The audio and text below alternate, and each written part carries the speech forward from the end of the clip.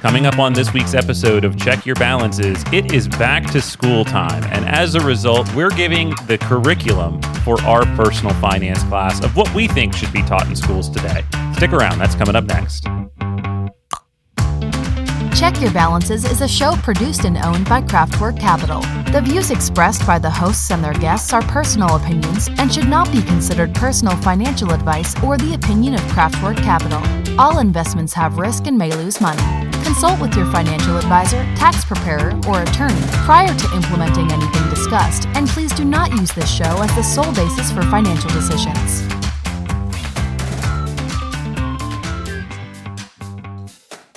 Welcome back to another week of Check Your Balances. I am Ross Anderson, joined as always by my friend and co-host, Dan Maseka. Dan, happy Labor Day.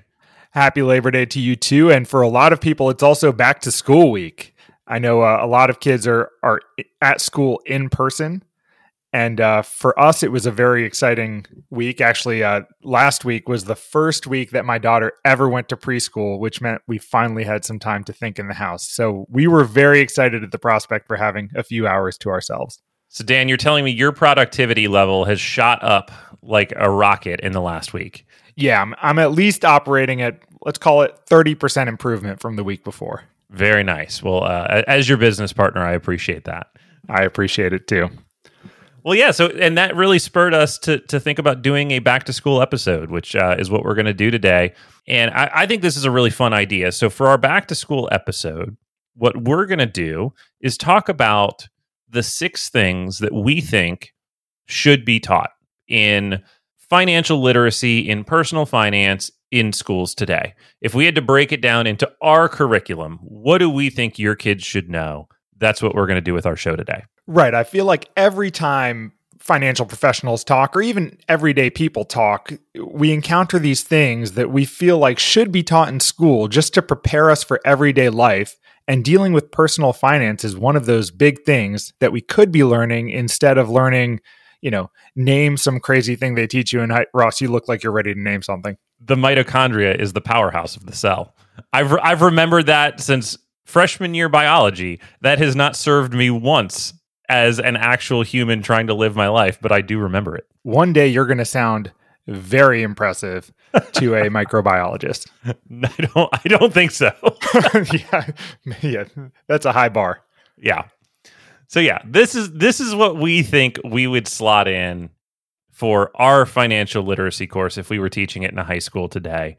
And we're going to start with a core principle, which is budgeting basics and savings. Yeah, Ross, when we were talking about ideas, this was the first one you kicked out, and I think it's a good one. So why don't you tee it up for the people, and how would we position budgeting and basics for the student?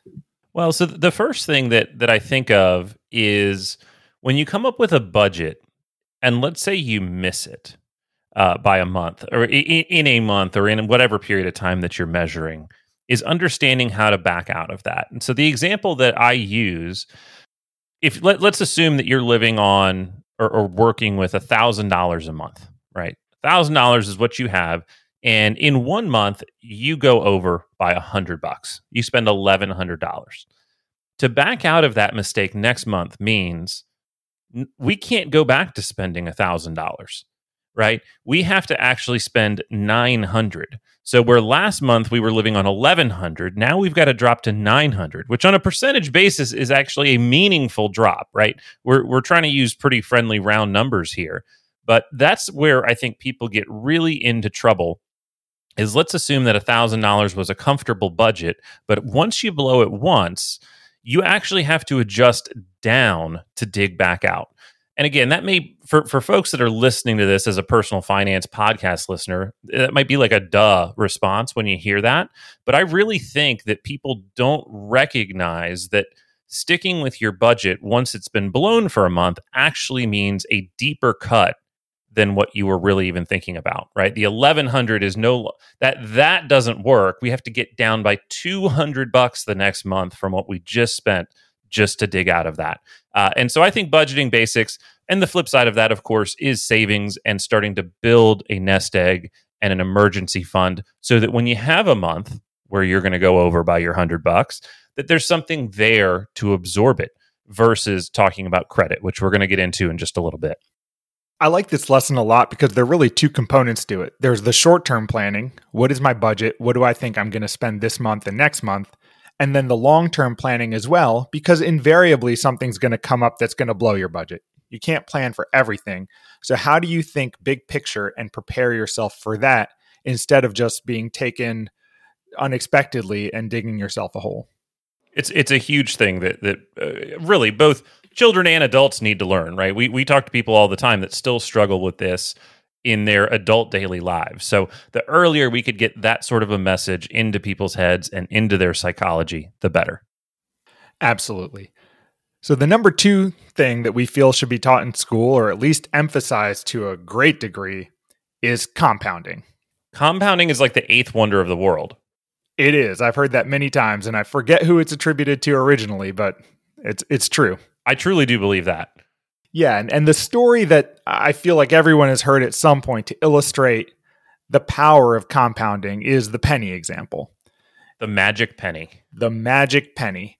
And to tee it up, the question is, would you rather have a penny and have it doubled every day for the rest of the month and wind up with the amount of money that comes at the end of that, or have $1 million today? Now that seems like an easy choice. Ross, what are you feeling? $1 million today, or would you rather have the magic penny that doubles every day for 30 days? So I already know the end of this example because I love this example. I would clearly take the magic penny that's going to double every day for 30 days because I know that it ends up being way more valuable than the $1 million today. Here's my favorite part of this example. So let's fast forward. At the end of 30 days, the magic penny turns into over $5 million. That is by far the winning bet. But my favorite piece of this story is that if you dissect it a little further, it really tells you how powerful compound interest is. And that's at day 20. So you have this penny that doubles every day. We know it ends at $5 million plus. At day 20, you only have over $5,000. So it sounds like you're getting ready to lose big time against the $1 million. But through that power of compounding, your money is earning money on the money it's earned before, and you skyrocket ahead. And I think the lesson here is looking long term, being slow and steady and patient, and kind of trusting your money to work for you rather than looking for the short wins and the immediate payoff. The other example that's right in line with the magic penny that I really like is the wheat and chessboard problem. And so, I don't know if this is true, but I think it's a fun example. The guy that invents chess, supposedly, as the story goes, brings it to the king, and the king is thrilled, says, "This is a wonderful game. You know, we want to reward you for your efforts." And so what he asks for is, I actually thought it was rice. I'm reading it right now on Wikipedia, and it was wheat. And he asked for a wheat grain and that it would double for each space on the chessboard. So on chess piece 1 grain of wheat, then 2, then 4, right? And the king, who apparently didn't have this compounding lesson, goes, "All right, well, of course I'm going to do that." Well, it turns out it's 64 squares on the chessboard, right? The magic penny we're only allowing to double 30 times. At 64 squares, the total number of grains gets to 18 quintillion grains of wheat. Just an astronomical number.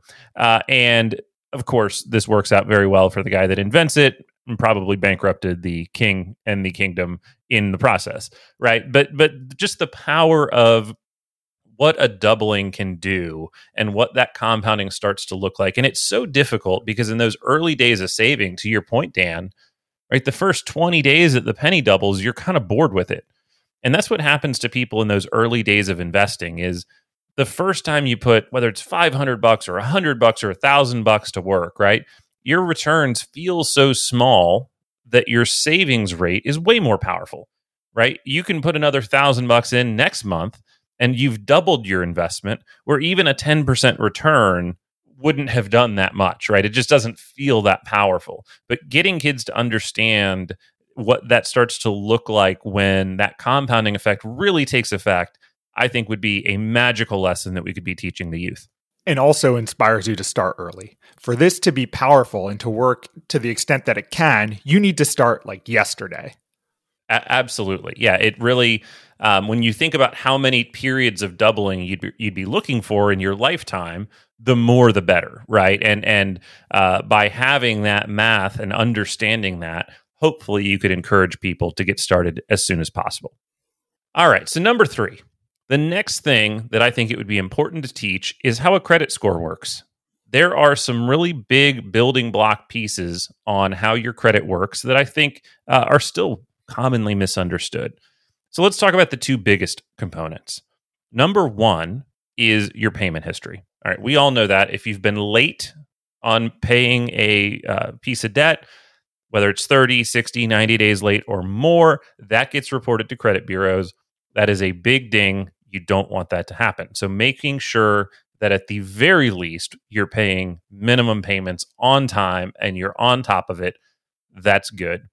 But I think the piece that gets misunderstood is the utilization ratio, which is another almost equally important component. So when you apply for a credit card for the first time, they're going to give you a limit. Normally, it's going to be pretty low if you don't have an established credit history, but let's assume it's $2,500, right? Whatever the number is. So I think that that's the most misleading piece of information that you get when you're learning about credit, because they're kind of setting this threshold of, hey, don't go over this and you're okay.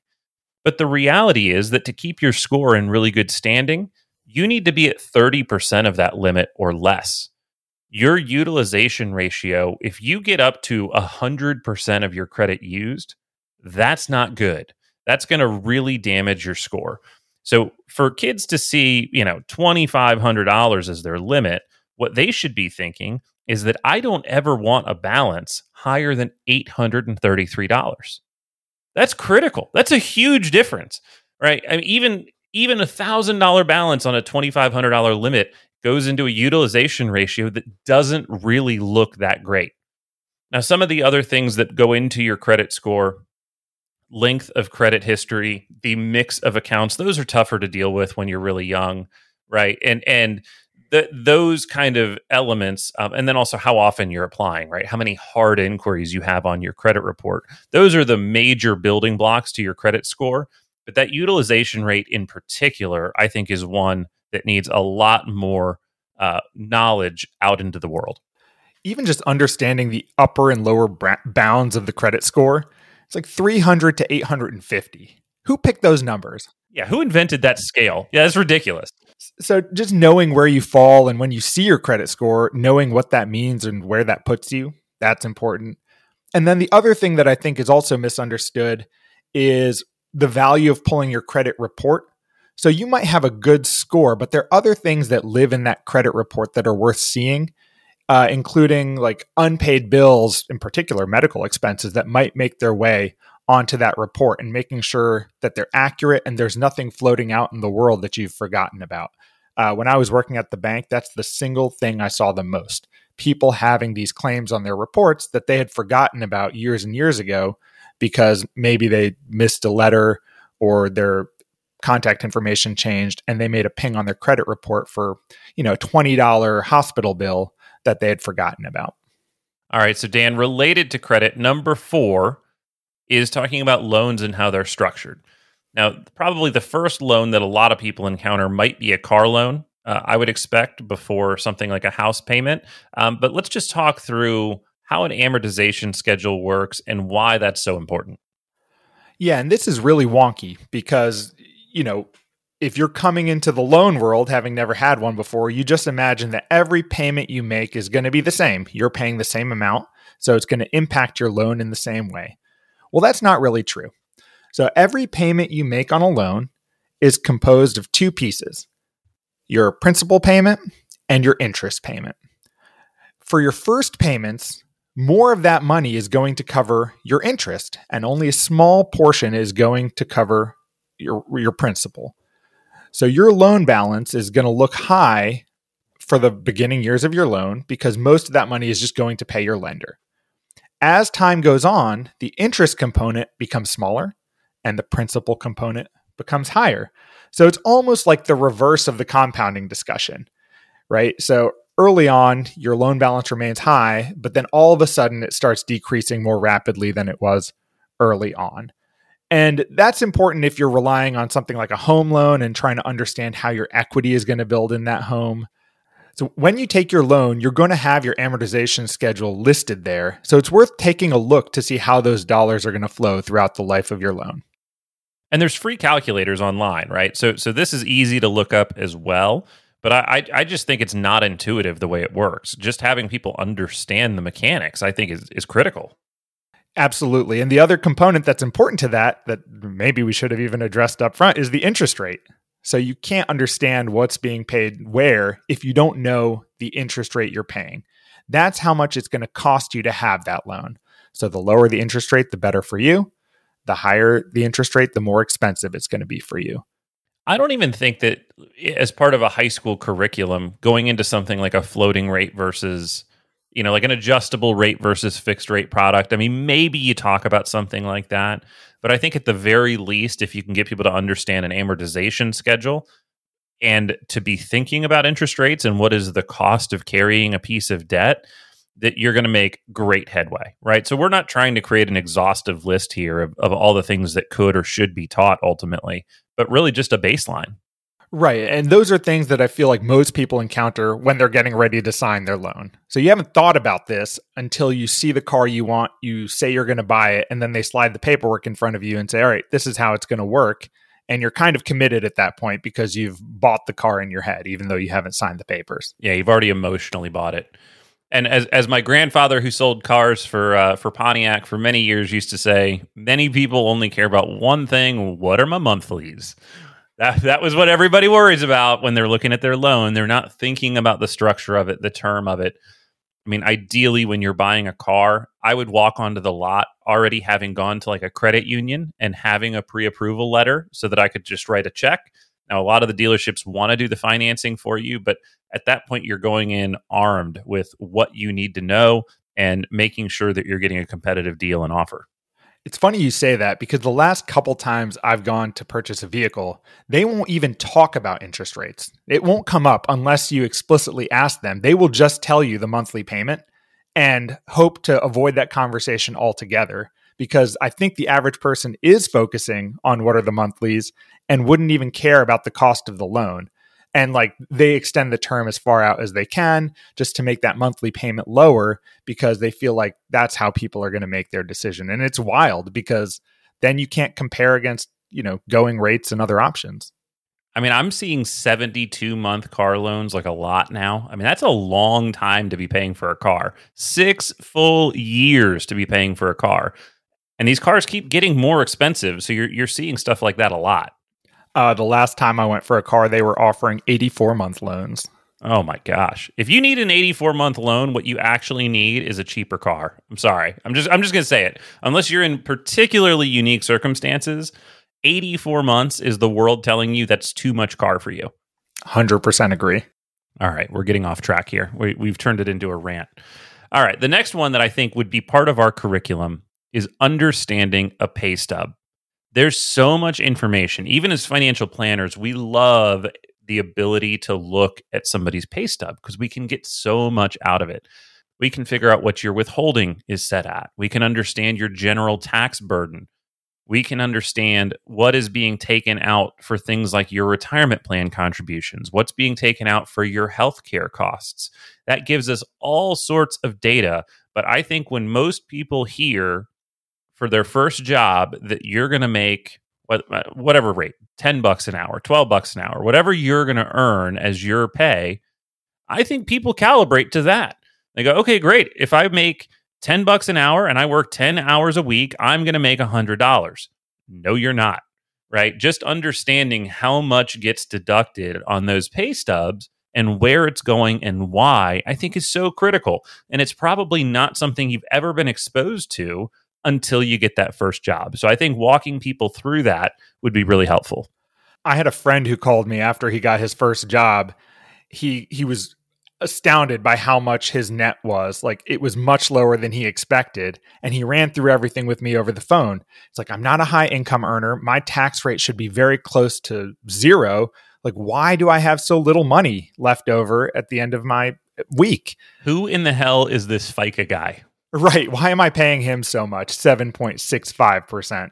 Well, that's coming out. That people think of federal taxes, I think, first and foremost. If you're astute, you're going on to the next level and thinking about your state taxes if you have them. But regardless, you're paying FICA taxes. The 7.65% is the employee's portion of that tax, and that's coming out of your paycheck.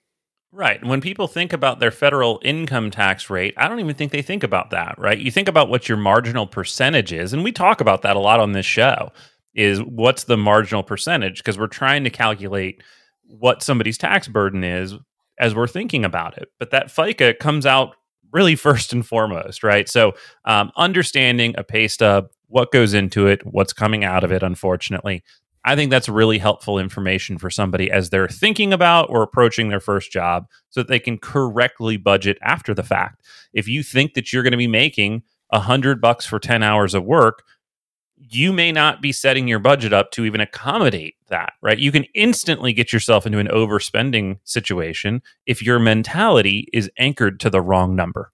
Right. Ties right back into item number 1 on our financial education list of budgeting and saving. Dan, what's number 6? What's the 6th item on our curriculum? All right. This is my favorite one because if you've ever heard me talk about my introduction to the finance world, it's this story where I learned about how the stock market works. And that is, what is investing? What is a stock? I'm not sure that's taught in most schools. And I think it's critical because the more you understand the earlier, the more likely you are to leverage these tools. I think introducing someone to what the stock market is and what stocks are will make someone more likely to invest money early on and benefit from the saving that we talk about in number 1, from the compounding we talk about in number 2, potentially avoid harmful loans. And it just sets you up so nicely for the future. I continually hear people talk about the stock market as if it's a gamble. Like to this day, people that are way more advanced than high school kids in age and where they are in their careers and their lives. I think it's so critical that we teach that it's not gambling. If it's gambling at all, it's gambling like being a casino owner is gambling. When you're a casino owner, you've got the game stacked for you, which is great. Somebody could still sit down at a blackjack table at the MGM and go on a ripping run. They could win lots of the casino's money in the short term. That's the same for being a stock market investor. If you're a stock market investor, your initial move could be very, very ugly and painful. But long term, the odds are stacked in your favor. You're playing an unfair game as a long-term investor. There's never been a crash that the market did not recover from. Now, again, we're only looking at history, but we're looking at a pretty long one, with many, many examples of the resiliency of public markets. So I really, that's what I would teach, is that resiliency, the difference between being a trader and an investor, and why it's not gambling. When you're buying stocks, you're buying a portion of a business. And if we're talking about broad market indexes, you're basically betting on business in general. It would take a lot for business in general to fail. And I'm pretty sure that our investment would be the least of our worries at that point. I mean, it's a dark joke, but I've always talked about it. If the S&P 500 goes to 0, you shouldn't be worried about your diversification. Like, you need to start protecting your home. I mean, if that's really the situation we're in, it doesn't matter what your portfolio looks like at that point. You're in survival gear mode. Right. So the earlier you can teach people and introduce people to the stock market, probably their only exposure is in the context of the Great Depression, which maybe not the example you want as people are thinking about investing in the stock market. But again, I think people will utilize that tool more, introduce them to what an S&P 500 is. There are a lot of grown adults who don't know what the indexes are. They might even be investors and don't know the broad market indexes. So the earlier we can introduce people to those things, the better. They can make better decisions earlier on in their lives. So that's it. We hope that you are all, as our listeners, getting an A in this course, hopefully without too much studying. But those 6 concepts, that's what we would have as part of our financial literacy course. Budgeting basics and savings, compound interest, how does your credit score work, how are loans structured, including the amortization tables, how to understand your pay stub, and how the stock market works. That's our core fundamentals that we think everybody should come out of high school with. Do you see something we're missing? Is there something you would add to our curriculum that we skipped over? If so, send us an email at checkyourbalances@outlook.com. Was there a valuable lesson that you were taught in school that you think you'd like to share with us? We would love to know it as well.